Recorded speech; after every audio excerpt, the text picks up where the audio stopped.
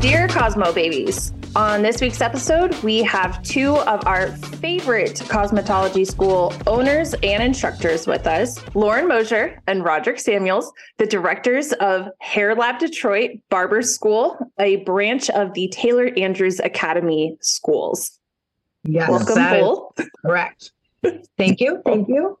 Well, I'm so glad to have you both. You are actually my first school owners on the podcast, which I am not only honored, but I'm very excited. I'm just so excited to talk about school from an owner's perspective and some of those things that I think students really don't get the opportunity to get to understand behind the curtain of what schools are really trying to make happen for them. Because at the end of the day, like school owners, I think, are just trying their best to make students have the best opportunities in this industry. You know, as we first start thinking, okay, I'm going to get into the hair game and I'm going to go to school. You know, you have this vision of what school's going to be. And then the reality, once I get into it, like, I don't really know what to expect. I don't really know how to act. I don't really know anything other than what I've seen on the freaking phone and Instagram. And that's all glitz and glam and far from reality. So you guys, I think, are in a very distinct position in order to really educate someone on what to expect to happen, what they need to do in school in order to be prepared for success when they get out. So if someone comes in the first day, okay, I'm an open book. What do I need to do? How do I become successful? How do I become this guy on Instagram that I want to be? How do I become this famous barber? Can I start if you don't mind? Yeah. I think, you know what? Well, two things. Thank you guys so much for having us. We are definitely very, very excited about this. To Russell, to answer your question, I think that people's perception of what a barber school or cosmetology school should look like is an Instagram reel. And, you know, and I tell the students all the time, you can't learn shit from a 30-second clip, right? So they show you the before, they show you the after, but there's the sticky, gruesome things in between that a lot of students don't get. So I think that, you know, the most important thing is that when you do come into cosmetology or barber school, come in glass empty. Where we have a problem is, and I don't know how wide this is all over the country, but we have a lot of people that are working in shops unlicensed right now. So they think that they have this idea because they can do a taper and a fade that they call themselves barbers, right? Yeah. Well, you know, like I do, that there's 10,000 hours to master. We only get them in the state of Michigan for 1,800. So, which is insane. Yeah, it is. Yeah. But think about this as someone who directs the education and is very, very passionate about making sure that these students have opportunities to do amazing things. Imagine the anxiety of squeezing 10,000 hours into an 1,800-hour process. We don't use the term program. We use process. We have a barber process, not a program. What students need to understand is that your words determine your world. So if you understand that barber school or cosmetology school is a process, I think that psychologically it'll be easier for you to kind of go the course and make it happen versus, well, a program starts here and it starts here. And now I need to gauge what I didn't learn in between these two things. So if our Cosmo babies will understand that cosmetology school, barber school is not a program, it's a process, trust the process. There's going to be things that you don't like to do. Most students don't like to do those things because it's uncomfortable, because they've never done it before. Well, that's the main reason to do it. But just having that understanding that it's a process, I think that will help a lot more of our future professionals coming into the industry ease into it a lot easier versus giving themselves unnecessary anxiety by, oh, well, my haircut doesn't look like it does on Instagram. It's not supposed to.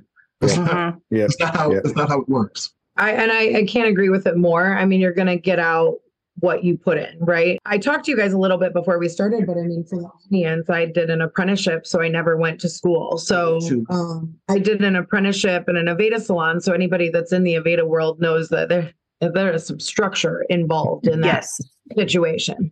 And there was structure involved in the way that I did things within those salon walls. But as far as the training goes, There was some structure, but it was mostly me doing it on my own and practicing on my own. I did all the bookwork on my own. And so coming into the school business where everything is sort of handed to the student, to have some of them not do the work, and then they walk out of it and they don't know anything or the school didn't teach them anything. But while everything is being handed to you, if you're not consuming it and you're hiding from the drills and you're hiding from the practical applications and you're hiding from the theory and you're in the bathroom and you're outside smoking and you're, on your phone the whole time, like you're going to walk away from this not being prepared. Yeah. Absolutely. So, we have half of we get complaints daily, right? So it's either they're learning absolutely nothing or way too much. Mm-hmm. And I'm like, so I don't understand like how these are the complaints that we're getting and they're polar opposites. But, you've got certain people coming in fighting every step of the way, because they already feel they've arrived. And there's nothing that we 25-year veterans of the industry could tell them that they who started school last month, doesn't already know. But, the big thing is that I think for those really driven students, they're always anxious and they never feel like they're where they should be. Mm-hmm. Right. And so who are you going to blame? You're going to blame the school. Well, it's not the school's job. The school's job is to make you safe and sanitary and know how to get from point A to point B. But the state doesn't care if you're good. That's not our job. They just want you to know procedure. Exactly. Correct. I mean, this is public safety that we're talking. So if we wanted to be realistic about what the school's job is, the school's job is to make sure that you're not spreading infection. Yeah. Full stop. Sanitation, sterilization, and procedure. That's disinfection. 100%. Mm-hmm. And beyond that, the state doesn't care what we do. Doesn't have to be good, doesn't have to be perfect. And mostly it's, can you do it sanitarily, right? Yes. So like, you don't even have to be good, but if your tools are clean, then good job for you. Yes. Here's your life. Yeah. So you've got, that world of thought, like, I'm never going to be good enough because you're anxious, right? Because you are a driven person and you want to do good and you want to impress your clients and you want to do all these things. Yeah. By the way, I've been doing this for almost 27 years. I still don't feel good enough. Yeah. I'm still working on me, whether it be in business, whether it be technique, whether it be, a number of different things. So right. And how the good schools from the not so great schools is, do you walk away from your school knowing just the basic haircuts, right? Square form, round layers, right? The taper, the fit, like, can you do you know those basic haircuts? The rest will come, the timing will come, the confidence will come. Again, it's 10,000 hours. Even if we were the best school on the face of the planet, you are not going to be amazing when you graduate from here, no matter what we do. And another thing is that we don't see a lot of practice outside of, they come in, they avoid the work while they're here, and then they go home and do it more. They avoid it there too. So then, as a school, it is hard because we do want all of our students to be successful, but we can only give so much if you're not consuming it. And if they do go home and not supervised, so you're going home watching a video on YouTube or Instagram, and they're not telling you step by step how to properly hold that shear, how to properly hold your clipper. Mm-hmm. Why it's so important to section. Oh my gosh, sectioning. These things are very, very important. So they go home and they're working on their friends or their mannequin and they're doing it the wrong way. But they would be more willing to fight you when you come in. Well, I did it this way because it's more comfortable. Well, in our industry, you have to get the mindset that you have to be comfortably uncomfortable. Mm-hmm. With every single thing. I come from more of a barbering background. My wife, more of the stylist background. I hated going to classes with her. 1,000%, right? We go to a trend class. Oh my God. I get stabbed at a shootout. It was not comfortable for me at all, right? But one thing that I did pick up was being uncomfortable. It made me more hungry to learn, but also it made me a little bit more driven and determined to get to that level to where she was, Even though we're a couple, we're married, we've been together for well over a decade right now. We're competitive. Very competitive. Very competitive. Get off the camera, boo, okay? In styling classes, I'm like, that's all you got? That's all you got? Yeah. Okay. I'm done. Excuse me. I can check my work. I'm done. But I think it's important for everybody that's listening or watching to understand that come in eyes wide shut. Be bright-eyed, bushy-tailed, but sometimes my wife said earlier, sometimes you have to have a little bit more tunnel vision. You have to really put those blinders on and focus on what's in front of you and not worry about what everybody else say, what they say. Mm-hmm. I do want to add, and this is for all the hair babies out there, because this was something that for me was hard. So I specialize in curly hair. And I was traveling, teaching that around the country, different shows and all of that. And at some point we got hired by a salon in Ohio to come and do a curly hair cutting class. So around that time, I had stopped doing all of the hair shows with the curly cutting specifically, because what was happening is they're booking me for look and learns. I'm in there for an hour. I do this look and learn curly hair cutting. And everyone would leave like, I learned how to do curly hair cutting from Lauren Moser. And they're like totally destroying clients' hair. And I'm like, and they're over there saying like, and I learned it by watching her. Right. So I started to realize that these look and learns, without me standing there to be like, okay, no, you're holding it a little, you're holding the hair wrong, or you're not giving it enough tension, or, you need to hold your body a little bit different when you're doing this cut. They were not doing it correctly, no matter how long these people had been doing hair. They could have been in the industry 20 years, but what they saw and what they absorbed and what they understood was not what I was teaching. So I stopped doing the look and learns, and they only wanted to book us for a look and learn. And I said, I don't want to do it. I'm not comfortable. Why are we doing it this way? This is just a really stupid class to book look and learn. Mm-hmm. And she said, well, we stopped doing hands-on because we weren't selling tickets, because people were so uncomfortable to come in here and cut in front of other stylists, even for a class, right? So This is an education thing that nobody's doing. Now, I say that to say, I know we hear this a lot on our floor that, oh, I learned it on YouTube, I don't need to listen to you, right? To our instructors. Like, our instructors don't know anything. They already learned everything on YouTube. They can't be taught. But I promise you, especially being new to the industry, what you think you learned on YouTube is probably not correct. Yeah. And I want to say that because as somebody that is so passionate about curly hair cutting, and I want to get it to everybody that I possibly can, I had to stop doing it on video and on Look and Learn because everyone walked away from it thinking they had mastered all these techniques, and they're out here butchering everybody. So it's important to realize that without somebody standing there to correct your form, your understanding of the topic, are you really getting anything out of it? Or are you just telling yourself you know what you're doing and then not listening to anybody that's giving you constructive criticism? And that's important. I wonder how much of the new guard, the young kids that come in and the people that are addicted to their cell phone and can't stay off their cell phone, is giving them short attention span disorder. How much of that is really causing the issue and the problem? They can't focus long enough. They can't pay attention. Then you combine that with anxiety that they get from acting interpersonally with somebody, having a conversation with somebody. Now I'm going to go cut hair in front of somebody and a bunch of people I don't know. The anxiety is real. So how do we bridge that gap from, okay, I've learned it on my phone, but I haven't really learned anything. I was just entertaining myself by watching this class. If I even paid attention to it, because it was only 30 seconds long, I couldn't pay attention all 30 seconds. I only got about 12 in. I had to go to the next one. So how do we bridge that gap from the short attention span to actually learning something?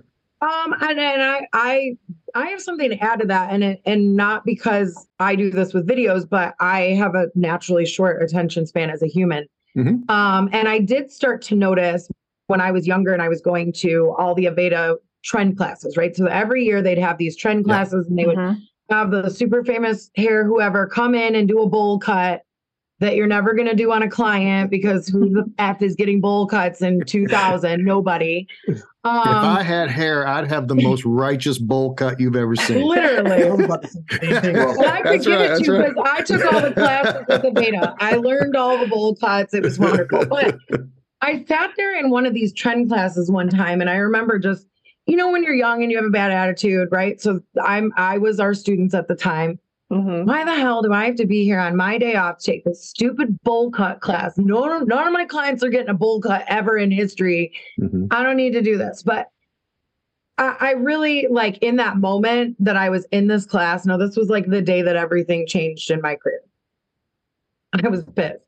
And I'm sitting there just seething. Like I could be at home smoking cigarettes and watching soap operas. And I'm here watching this fancy bowl cut. But I said, okay, if you have to be here, just find something to take away from this day to make it not so useless, right? And in that ugly ass bowl cut that they were doing, they did this technique to blend layers that I had never seen in my existence. And when in my young, naive, immature hairdresser mind, I always looked at it as I was learning haircuts. Right. So I never looked at it like, oh, this is how you do inverted layers. It was always like, I'm doing this bob, right? It was never like, we're doing a square layer haircut. It was like, here's how to do a shag, right? So it was always like this haircut that I was learning. And I didn't, before this, understand that you could remove the techniques from the haircut and use them in other ways, right? So I'm sitting there watching this ugly bowl cut, like, just, okay, there's got to be something I can take away from this. Is it the bangs? No, nobody wants those bangs. Like, is it the back? Nope, nobody wants the back either. But then he did this thing with these layers, and it changed the way I cut straight hair for the rest of my career. And I still use this technique to this day to blend layers. So my advice is, if you're going to be entertaining yourself with these videos, now I do it too, because I'm on TikTok, right?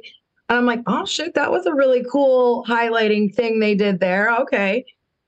You take that one thing and then you incorporate it into the basics that you're learning at school, right? So you take that one layering, blending technique with shears and not blenders, and you apply it to every straight haircut, obviously that makes sense, right? Every straight haircut that it would make sense to add that to, but you start to take those techniques out of what you're watching. So you're not watching it as a whole. You're watching it as like little tools to put in your arsenal for as you're going along. And I think that was one of the hardest things I had to learn, is that I'm going to all these classes learning haircuts. Because you guys have all been to manufacturer driven education. It's always haircuts. It's these trend haircuts that are like, you have to learn how to commercialize those trends and how to use those techniques in your basic form haircuts. What are they called? Form haircuts. I'm like, what are you foundational? Like, basic haircuts y'all teach out there. You can tell I didn't go to school. I run the business. You need a student loan or an LOA. I got you, boo. But or you need a curly haircut. I'm over here winning awards for hair and running financial. So yes. In the beginning, when you're young and you don't have that foundation to draw upon or build upon, I think that the step that's missing is, okay, I watch this video, I understand it conceptually, but I don't understand it physically. They don't ever take the idea of the technique and actually apply it. And then in an application is where you see, oh, well, I missed something. Oh, wait, what do I do there? I missed this. I missed that. I missed all these things. So it's the application. I wish that I could tell them, you don't know something until you've actually done it at least once. More than likely, you're probably going to have to do it 10 times. Well, and like even him and I took a class one time that was just look and learn. And it was, like $25 at whatever we were at. We walked away. It was the dumbest money spent. Like, we both walked away like, did you learn anything? Like, I can't, like, I tried to do one of the cuts when we got home and I was like, I can't. Like, and I've been doing hair 20 years, right? Like, I still am like, I don't know. So I think that's the thing, is getting that practice in. And finding, when I was younger and I was doing my apprenticeship, I always practiced on my sister, which is how I got good at curly cutting, because she had curly hair and she was mean. Like, pick people that are gonna be mean though. And I know those are the most uncomfortable people to do their hair, but like, they're gonna be honest. And they're gonna be just wretched with their delivery. But you will never make that same mistake twice. You know what? Sometimes as students, you guys listening, you think your instructors are mean. You think that the administrators are mean. Get a client who does not like their hair or just doesn't like life. Right? They don't like life. You know what I'm saying? Everything is horrible in their life. And then you'll see exactly what we're talking about. Yeah. Oh, yeah. Yeah. It's true. It's funny. I was talking with Aaron recently, and we were talking about how like hindsight really is so 2020. And I look back at my experience in cosmetology school, and it's like, damn, I walked out of there thinking I knew everything. And like I went to a nicer school. It wasn't super cheap. It was like a higher end private school. And like, but what I realize now, so many years later, is that I thought I understood the theory portion of it, because that's how my brain works, is that I like the theory of it. I was like, I totally get this. Like, I understand all of it. But it's when it came to the practical application is where it was like, oh my God, why can't I do this? And it was so frustrating, which is why it was always so important to me to find an assistant program after cosmetology school, because I still had that arrogance and the confidence of like, yeah, no, I know how to do all of this. But at the end of the day, I was like, no, I don't. I do not know how to do all of this, actually. We actually get a lot of that too. I make the biggest effort to explain to the students that if you change the way you look at things, the things you look at will change. So, it's kind of like the 80-20 rule, right? 80% of what you're doing, you probably like, right? It's kind of cool or whatever. The 20% is really what you need to be leaning into. So a lot of our students don't like to do book work. They only like to work practical. I explain to them, listen, that's the 20%. Lean into the book work. Lean into doing your smart notes. Lean into that stuff. That the rest of your time you're here, you can actually have fun and cut on your mannequin or your classmates or whatever the case may be. But you 100% have to have the focus of being a sponge. You gotta absorb every single thing that's coming your way, regardless of how stupid or dumb you think it is, or you may not like your instructor. Well, guess what? You work inside of a salon or a shop. You might not like the person that's sitting right next to you. So you have to learn how to adapt. You could be a shop owner that doesn't like some employees, but the employees are good for the company, right? We've been in situations where we've had stylists we didn't really like, but they were good for the company. Right. Just personally rubbed us the wrong way. But like, you make decisions that you got to just tolerate certain things. You got to play, a lot of people in our industry, especially students, they play not to lose.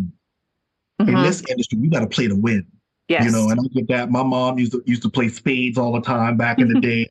And when I would play with her, she'd be like, hey, we're not playing not to lose. We're playing to win. So the hand you dealt, you play it to the best of your ability. For all the students that's listening, the hand that you're dealt, you play it to the best of your ability. I promise you, you'll come out on top every single time. But you got to be a sponge. You got to absorb it. Yeah. School is not a program. It's a process. Trust the process. I love the way that you put that, because it really... and it's one of my favorite things about you, Rodrick, in general, because I've seen you speak so many times before, and you really, truly have this way of making words so much more understandable just by like slightly changing them. And it's like you said, instead of calling it a program where there's a beginning and an end, it's like there's the process, because processes sometimes never end. God has blessed me with a saint in my wife. When she came into this position, she had no idea about anything that was going on, whether it be the financial aid, whether it be, accreditation, none of that stuff. And even now in her 20 plus years of being in this industry, she dug in and she locked in and she learned every single thing about her new position. So I just wanted to publicly thank you for that, because I know all those mental breakdowns you've lived through. Well, I mean, that's, happy spouse, happy house. You know what I'm saying? But it's never too late. It's never too late to learn something new. And when you learn something new, you get this intrinsic feeling like, man, this is really, really awesome. When that little thing in the back of your head clicks, that's where you really, really know that this is for you and this industry is for you. We always talk about lifelong learners. It just doesn't stop when you come out of school. I'm begging to take a class right now. I got some other things that I need to do first, but there's a class that I want to take really, really bad, but there's some stipulations. Okay, I get it. I still want to, it's a class I want to take, y'all, and I want to take a class really, really bad. But I also know that, it's very hair cliche, but you got to keep the main thing, right? So if hair is what you love and that's what you want to do, that's the main thing. So make that the main thing. You come into school every day, be in uniform. One of the things that we started talking to our students about is time. We have a lot of students that come in late all the time. Well, your best ability is availability, especially when you first started out, right? So there's going to be times when you got to sit and you got to wait, and you got to watch everybody else in the shop cut hair, do hair, whatever the case may be. But there's going to be that one time where everybody's booked. There's going to be a walk-in, come in, and hey, I need to get my hair done today. When you're readily available for that one client, guess what? You gain clients one at a time. You also lose clients one at a time. So understand that that one client could change your whole trajectory in this industry. And I think that's the beautiful thing about being artists and craft hairdressers, is because we just have what it takes. But you got to believe in yourself first to make that first step happen. Absolutely. And just kind of piggybacking off of that, as someone that currently runs an assistant program in a salon, like those small details that I know I even got frustrated with in school, you know, being on time, being in dress code, showing up every day and just doing the work that is asked of me, that doesn't stop when you leave school. Because if you go into an assistant program, there may be a dress code. You have to show up. You have to attend your classes. You have to go get your models. Like there's still things that you have to do.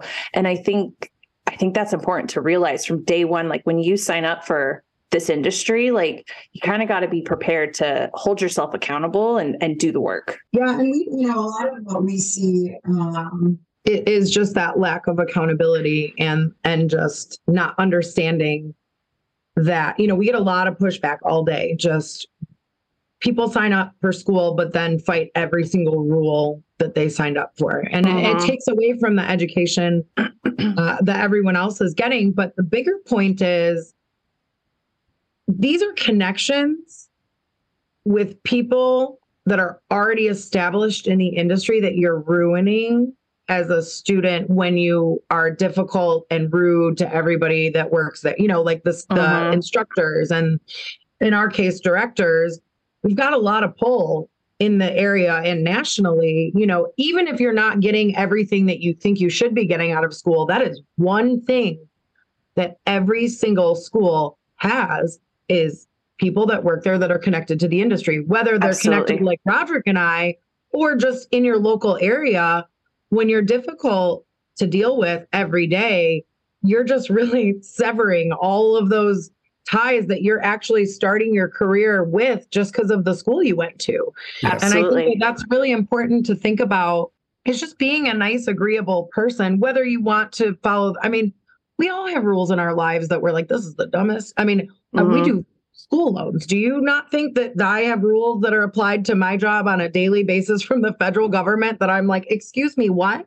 Yeah. Every day, right? But you got to call the Department of Ed. I hope you're having a wonderful day, and be really nice to these people, because at the end of the day, these are the connections I need, right? And so, absolutely, you know, that is one part of school that I think is important to realize too, is that when you have a guest educator come into your building to do a class and you sit there like this the whole time they're teaching, you run into them 5 years down the road at a hair show that you're, or maybe, remember that, by the way. Or maybe you're going for, you know, a job at a place that they are at. You know, those little things that seem so insignificant are the most significant. Yeah. Those connections will take you further than the square form haircut that you hid in the bathroom for, right? So, you know, you can be the least talented hair person in the world, but if you have a winning personality, you will make all the money. So it's true. You know, those are really important things to focus on too, that I think are just generally downplayed. Well, you hear people all the time in our industry, you know, people, you know, it's cliche, right? We're not in the hair business, we're in the people business, right? There's no truer saying whatsoever. When you're dealing with somebody one-on-one, you develop this emotional bond. We're not, you know, we're not selling haircuts, we're selling an emotion, right? We're selling, it's all about how you make people feel. At the end of the day, you know, when I first started off, when we were in the salon, you know, I would have this one client that would come in and she would always want this bob, right? Well, I'm a barber, right? And not that I can't cut a bob, but you know, such a good story. He can't cut a bob. He couldn't cut a bob. I believe in you. Listen, though, we had gotten into the thing, right? We have our shop, and I'm like, oh, clipper cut. My husband does those. Here you go. And it just worked out, right? We were both just building along. But this woman loved her some Rodrick. Loved her some Rodrick. I'm like, it looks like he caught that hair with his eyes closed. And she's like, it's beautiful. Like, just kept coming back. And I'm like, make that money. Make that money. You hug her, you go ahead and give her a little hug. I've never seen a wife actually pimp their husband out. She was like, get the money. Multiple times. My aunt wants to kiss you in the mouth, but I think she'll loan us money. Could you? Well, so yes, I'm 100%. You know what I'm saying? I'm getting my chapstick out. I'm getting everything. Needless to say, she kept coming back. She kept coming back. And Lauren, one day after we had closed the salon, she said, why does this woman continuously come back to you? I mean, you did get really good at that bob, though. She got really good. She kept coming back. But you know what the thing was? He made her feel special, and I don't think she had anyone in her life. Well, I mean, you ain't got to downplay my skills like that. Oh, look, I couldn't even wink. Wink, wink. I mean, I can do a bob, right? I just wasn't really good and technical at it like she was, right? So, totally. But the idea behind the whole thing was I had a client to come in. I gave her an amazing shampoo. I took the time to explain to her what I was using, why I was using it, while I used it. I brought her back to the chair. I walked with her, not in front of her and not behind her, because we talked about the details, right? I sat her down and I gave her a consultation. And then we went. You even did her color, I think. Yeah, he did all. Barbers can color. We don't need to do no collaborations up in here. Okay, yeah. Understand? You know what I mean? I do color too. But the moral of the story is, you know, you get more flies with honey than you do with vinegar, right? I'm from South Carolina. That's the South talking, right? If you're nice to people, generally, you can basically get whatever you want if you're nice to people. Yeah. If you're not nice to people, if you give everybody your butt to kiss, trust me, nobody wants to be around that. Those are very low vibrating people. High level performance people don't deal with stuff like that. So if you want to be a high level, high performance barber or stylist, you got to group yourself around those like-minded people so that everybody can come together. We have a saying here at the school, we're going to lift as we climb, right? So as we're getting better every day, there may be a student who's not as good. I didn't mean you, babe, but there may be a student. We already covered what I learned the last one. Well, you already told everybody that I was trash. So I guess I don't know. But as we're growing through the program, our senior students, they help the younger students. Our mid-grade students, they help the young students. They become practice. So get in with a group of like-minded students so y'all can grow together. That's the key. And those are the students you meet up with on the weekend. You're like, hey, let's get together and color our hair. Because between the 5 of you, like somebody will be able to pull the knowledge together to do it the right way, right? Absolutely. There's a bright spot too. We have a lot of our students that go into barbershops together right now on Saturdays, and they just go and watch other barbers. They go as a group. And they, you know, I'm getting pictures on Instagram. Hey, Mr. Sam, yo, check us out. We had so-and-so barbershop. And I'm like, oh, I know, buddy. You know what I'm saying? Or I know that young lady. So we're really working hard to build an amazing culture that is conducive to building a community. You know, here in Michigan, unlicensed barbers and stylists are all over the place, right? You guys may have seen that news story about the can of spray blowing up in the lady's face, and that's unlicensed. Yeah. People that don't understand that maybe you shouldn't have a can of hairspray. I could be a licensed person doing that too. It was just unfortunate because she happened to also not be licensed. Like I would totally set a hot can of something next to a curling iron when I got busy. Totally. Yeah, I have a license, so it's okay. Kind of like your liability. I mean, mistakes happen, right? Like I think she just wasn't looking, and it just like, but you've lost everything at this point because you don't have your license. And for the people that are looking to, I think in the beginning you were asking about like doing shows and all of that stuff, if they want to grow into that. And I think getting really comfortable with the basics is a good place to start. But I think understanding that it is a process and that, you know, it does take a while, but making sure that you're at all the events. I know we did a lot of that when, you know, when we first started. and we wanted to teach at shows or be involved in shows or do all that, we were literally, on our own dime, broke, just whatever, finding a way.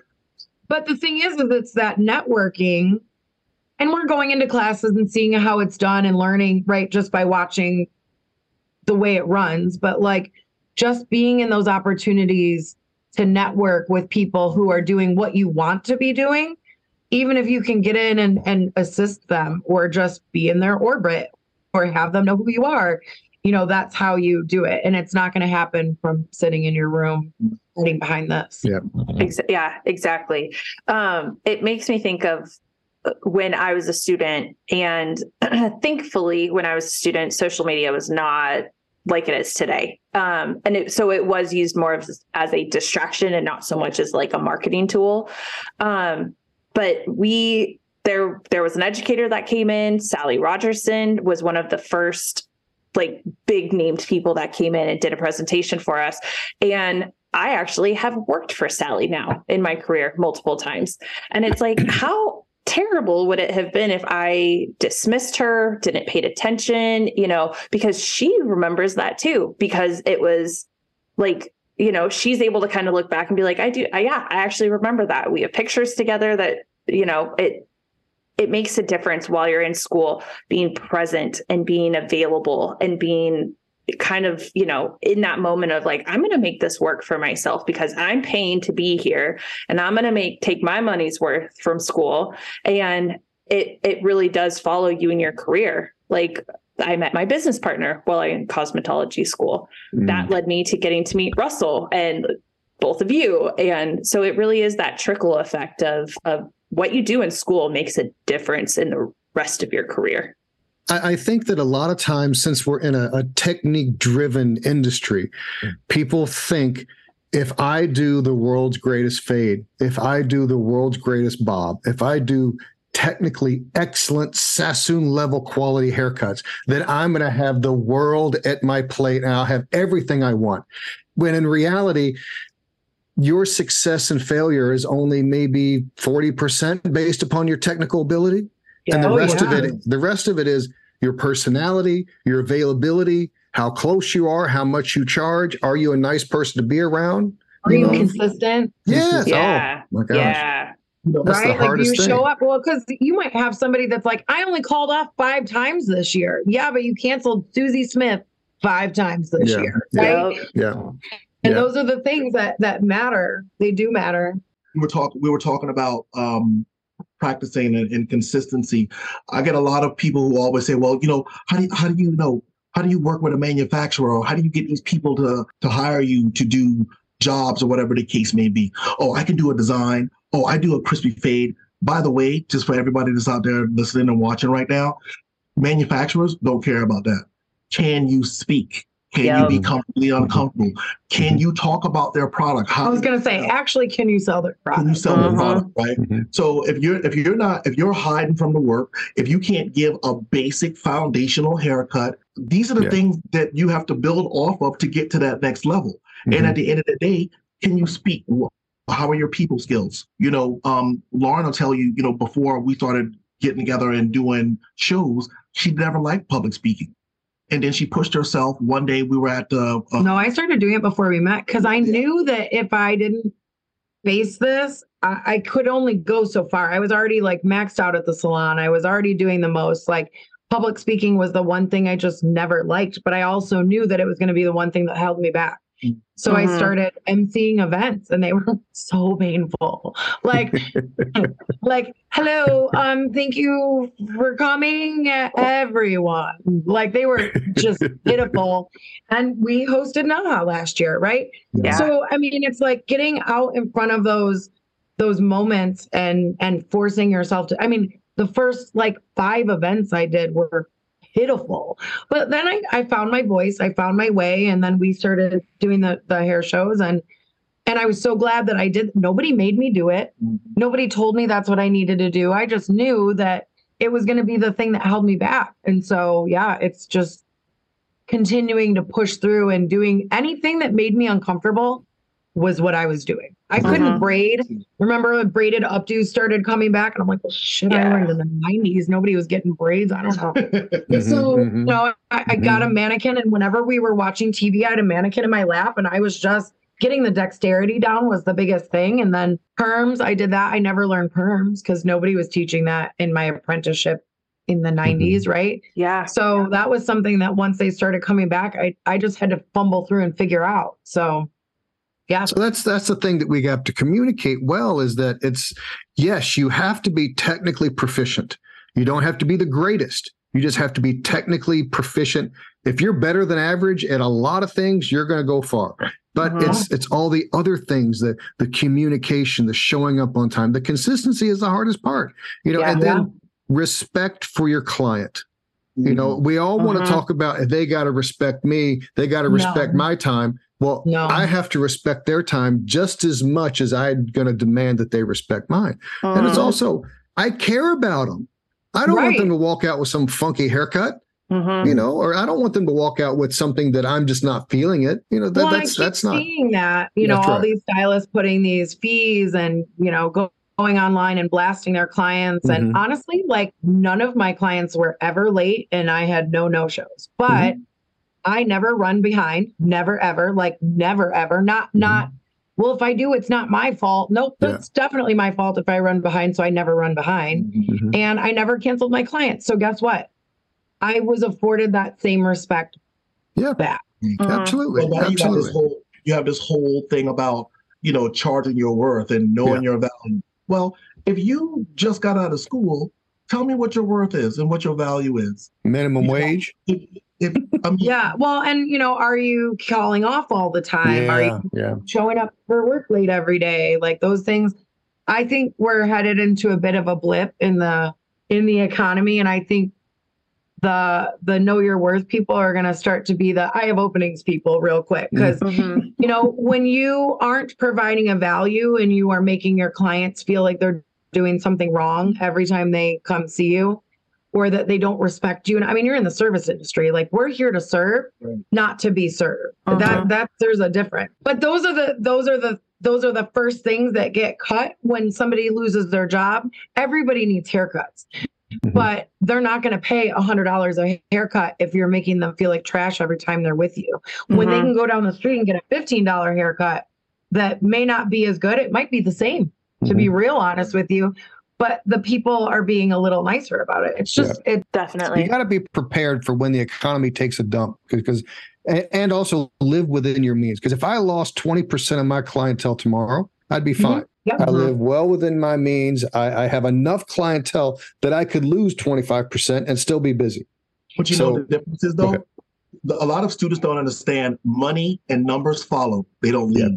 No. Right. So if you lead with, oh, I know my value, or I'm charging my worth, and there's a no-show fee. Listen, you are doing yourself a huge disservice. Well, and those are the people that are going to lose people. In 2010, during the last recession, I bought a house by myself, single mom, 2 kids, bought a house in 2010. Because I was good to my clients. So even though there was definitely a dip, like I was able to continue to keep moving because my clients, I had a client whose son was getting chemo and she just couldn't afford to get her hair done while he was going. I gave her hair at no charge until her son was done with chemo. I have plenty of clients that come in that I don't charge my worth because number one, I know that they can't afford my worth. And number two, I like them as a clientele. I enjoy their company. So guy's got 3 hairs on his head. What am I going to charge him? $50? Baby, your haircut's $20. I know it's a lot still for someone that's bald, but those are the things that those are the things that fill your cup so that you're not dealing with just the transactional haircuts all day. You're doing the part that feels good too. I'd rather do someone for $20 than do Nurse Ratchet for $80. Definitely. Amen. I just want everybody to understand what it means to pay it forward, right? You have a haircut price. Sometimes your clients just don't have it and genuinely just don't have it. Not that they're trying to rob you. They're not trying to steal from you. Sometimes they just don't have it. If you pay it forward, you don't even realize how many more clients you just get from that. I learned something from my wife a couple of weeks ago that the universe only says yes. right? So if you're doing good works and people who don't have it, you still say yes, guess what? The universe hears that too. So now that one client who you did this solid for, or you paid it forward to, they told 3 or other 4 people to come and see you just off of GP. Yeah. Well, and those are the people that refer everyone because they're just such good people. Go see them. They're just so, and they want to tell everybody about you and your good beating heart. That's great. Something that I want to add in here too is because we're talking a lot about respect, is I think from a student perspective, and for any students that are currently enrolled listening to this right now, respect the school that you're going to. Don't look at it just as like, well, I paid them my money, so they serve me. Buy in to the place that you chose to go to that school for whatever reason it was. Like, obviously there was something there that was like, yep, this is the one. This is the one I want to give my money and time to. Buy into that, because if you buy into the process of it, like, the respect of it is all going to come out. You're respecting yourself. You're respecting where you're coming from. And eventually that respect is going to be a trickle effect down your career. Sometimes your life as a cosmetologist or a barber is going to spill into your personal life. The same way that I am in school with my students is the same way that I am at home with my wife and my kids. Our daughter is our receptionist a couple of days a week, and one of the students came up to her and said, "Is your dad like that all the time?" She's like, "Girl, he's worse at home. You know what I'm saying? Don't tell him you made a good grade." I'm like, "Oh shit." But sometimes the things that you learn from this industry, you also take those things in life, and you'll start to see so many amazing things just happen and open up for you, because you understand that your best ability is availability. You understand that, that you have to be nice to people and accepting. In order to be a good leader, you first have to be a good follower, right? So you have to follow the instruction from your instructors and from the staff and from people who just genuinely care about you. Your money that you spend in school, listen, that covers a very, very small portion of what actually goes into giving you. Well, and if you pay that money and you spend your entire day avoiding the work, you're not getting over on your school. Right. You're getting one over on yourself, because you just paid money and didn't get the education for it. And by the way, if you do clients on the clinic floor, the schools don't make any money off the clinic floor. No. Do the work, get the work in, get those reps in. I think that being a student is much like going to a gymnasium, right? So you go in, you got clients, you get stronger. You go in, you lift weights, you get stronger. Every haircut, you're getting stronger. Every time you lift a dumbbell, you're getting stronger. So get the reps in, so that when your time at that school is done, you come out faster, stronger, and more efficient in everything that you do. I was just thinking about how I think a lot of the times the pushback that we're getting from the beauty school student or the barber student or the new stylist within the first 5 years of their career is all stemming from fear. Fear of failing, fear of not having the right words to speak, because I'm a big proponent on having the words to say. If I don't know how to say something, I need to copy someone and how they're saying it, and then I can make it my own, and then I can say it and it comes from me. So you got to have the right words. You got to be willing to put yourself in a situation where you're going to be uncomfortable, where you're going to mess up, where you're going to screw up. But then I can go say, hey, Mr. Sam, can you come over here and fix this haircut I jacked up? I tried my best, but it's terrible. And you're going to come over and say, it's okay. See right here. This is how we need to do this right here. You're not going to come over and ridicule them. No, you know what? I think that students they fear all those things, but I think the biggest thing they fear is actually being successful at this. That's a big one. Yeah. Spin on it. Right. So let's say that you do the work. Let's say that you got the best attendance average. You got great grades. You went to the boards and you passed one and done on the first time. That's setting you up for success. But there's so many students, because of this unnecessary angst that they have coming into the industry, that actually doing a good job and being paid for a good job and being successful in it, they fear that too. So sometimes, it's a process. It's understanding, how do I get this student who struggles with anxiety and fear and all these other things that they have going on outside of school? but also get them to a level where they can actually do well, have a career and not a job or a hustle, and get them to pass the boards. Like, you know, it's definitely an uphill journey sometimes for school leaders. But I think that at some point, if we make the effort to create a win-win situation, right? Like, okay, so yeah, you don't want to be in theory class, so let's do half theory, half practical. We all, as school leaders, I think that we have to get a little bit more creative in how we present education. Yeah. I think that, you know, we've taken a stand where we're actually having the students help us to create what they learn on a daily basis. Do you like being on your phones? Good. Guess where their curriculum is now? It's on their phones. You know, so if you got to be on your phone, when I come by, it better not be on Instagram. It needs to be on our platform, you know, with all the learning tools and essentials that you need. So, you know, 21st century education is a little difficult, but I thank God for my wife and I for having that creativity and that eye to see that some things don't, you know, her words are, it works until it doesn't work. Right. And when it doesn't work, true. we burn it to the ground. That's right. Yes. And I think that I do a lot of that. You know, something really cool that we came up with is now our students have block scheduling. So some students don't like their instructors. Cool.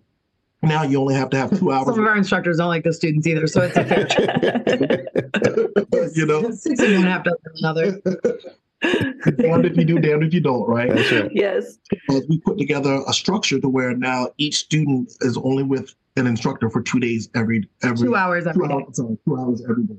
Right. So awesome. We put in a professional development class, which is part of our block scheduling too, where much like Motown, I don't know if you guys know the real story, but they had this one house where all the artists would go in for professional development. They learn how to speak. They learn about, you know, how to dress, how to talk to the public, whatever the case may be. So in our professional development class, they learn super, super heavy soft skills. Please and thank you. Legendary customer service. You know, how to start a barbershop. We talk about taxes, 1099s versus W-2s, like a number of different things. Yes. And it seems to be working out pretty good. So shout out to innovation and just forward. People hate that too. You ask them why and they can't give a reason. But I think it's great because they go theory for 2 hours, practical for 2 hours, professional development for 2 hours. It's the whole day. Yeah. So, yeah, I like it. I mean, I think I've noticed a lot less wandering, which tells me there's a lot more learning going on. That's right? great. That's great. amazing. That's great. Gotta get creative sometimes. Yeah. So how can people find you on the intranets? Well, let's see. I'm on Instagram as LaurenMMoser.com, Moser. I'm on Facebook as Lauren Samuels because running from the law on Facebook. No, I'm just kidding. I don't know. I have names everywhere. I have my married name on Facebook and my maiden name, not even my maiden name, on Instagram. And then what else do we have? We're at Hair Lab Detroit Barber School on Instagram. I'm at Rodrick, Rodrick, Samuels on Instagram. But I also started a new page. It's called at Teaching Barbers is My Jam. That's where I share like little tips and tricks that I actually use in the classroom. So I need one. That financial aid is my jam. Girl, listen, that would have to be a subscription. I gotta go work for the Department of Ed after this because I got lots of things to say. Yeah. There's a bunch of videos and stuff out there of us as well. I don't know, but we're teaching the good stuff on our YouTube. So I would agree. Yeah. If you do want to watch anybody on YouTube, I would highly recommend these two because it is solid education. You will not see a bowl cut. There is not a bowl cut to be seen. No. Well, if you need some help with the bowl cut, Miss Lauren, I got you. I'm an expert. I'll come out to Detroit. I'll give you a bowl cut. No problem. You took all those trend classes too, I see. That's the only ones I took. I didn't want to do like normal hair. I'm an artist. I'm an artist. Those trend classes always made my brain feel like it was going to too much math. You lost me. Too much. Class, I felt like it was an episode of MacGyver. I was okay, so this paper clip and this tool is supposed to make this big monstrosity. That's right. I just never got it. So. Well, thank you guys so much for coming on. You know, I really appreciate it. I mean, it's a lot of great information, and I hope that it finds the right people's ears so that they can hear and improve their life. You know, absolutely. Please give us a review on what are we on? We're on Spotify. We're on Apple Podcasts. iTunes. iTunes, Apple iTunes. Okay. Oh Amazon my gosh. Music. I'm getting worse and worse. The first time I ever did this, right through. Now we're on episode 20. It's worse and worse and worse. I know. My openers get worse too. You'll find us. I'll get it right one of these days. And let us know what you'd like to hear in the future, who we'd like to talk to, and all that fun stuff. And we will see you guys soon. Thank you so much. Yes, thank you. Bye.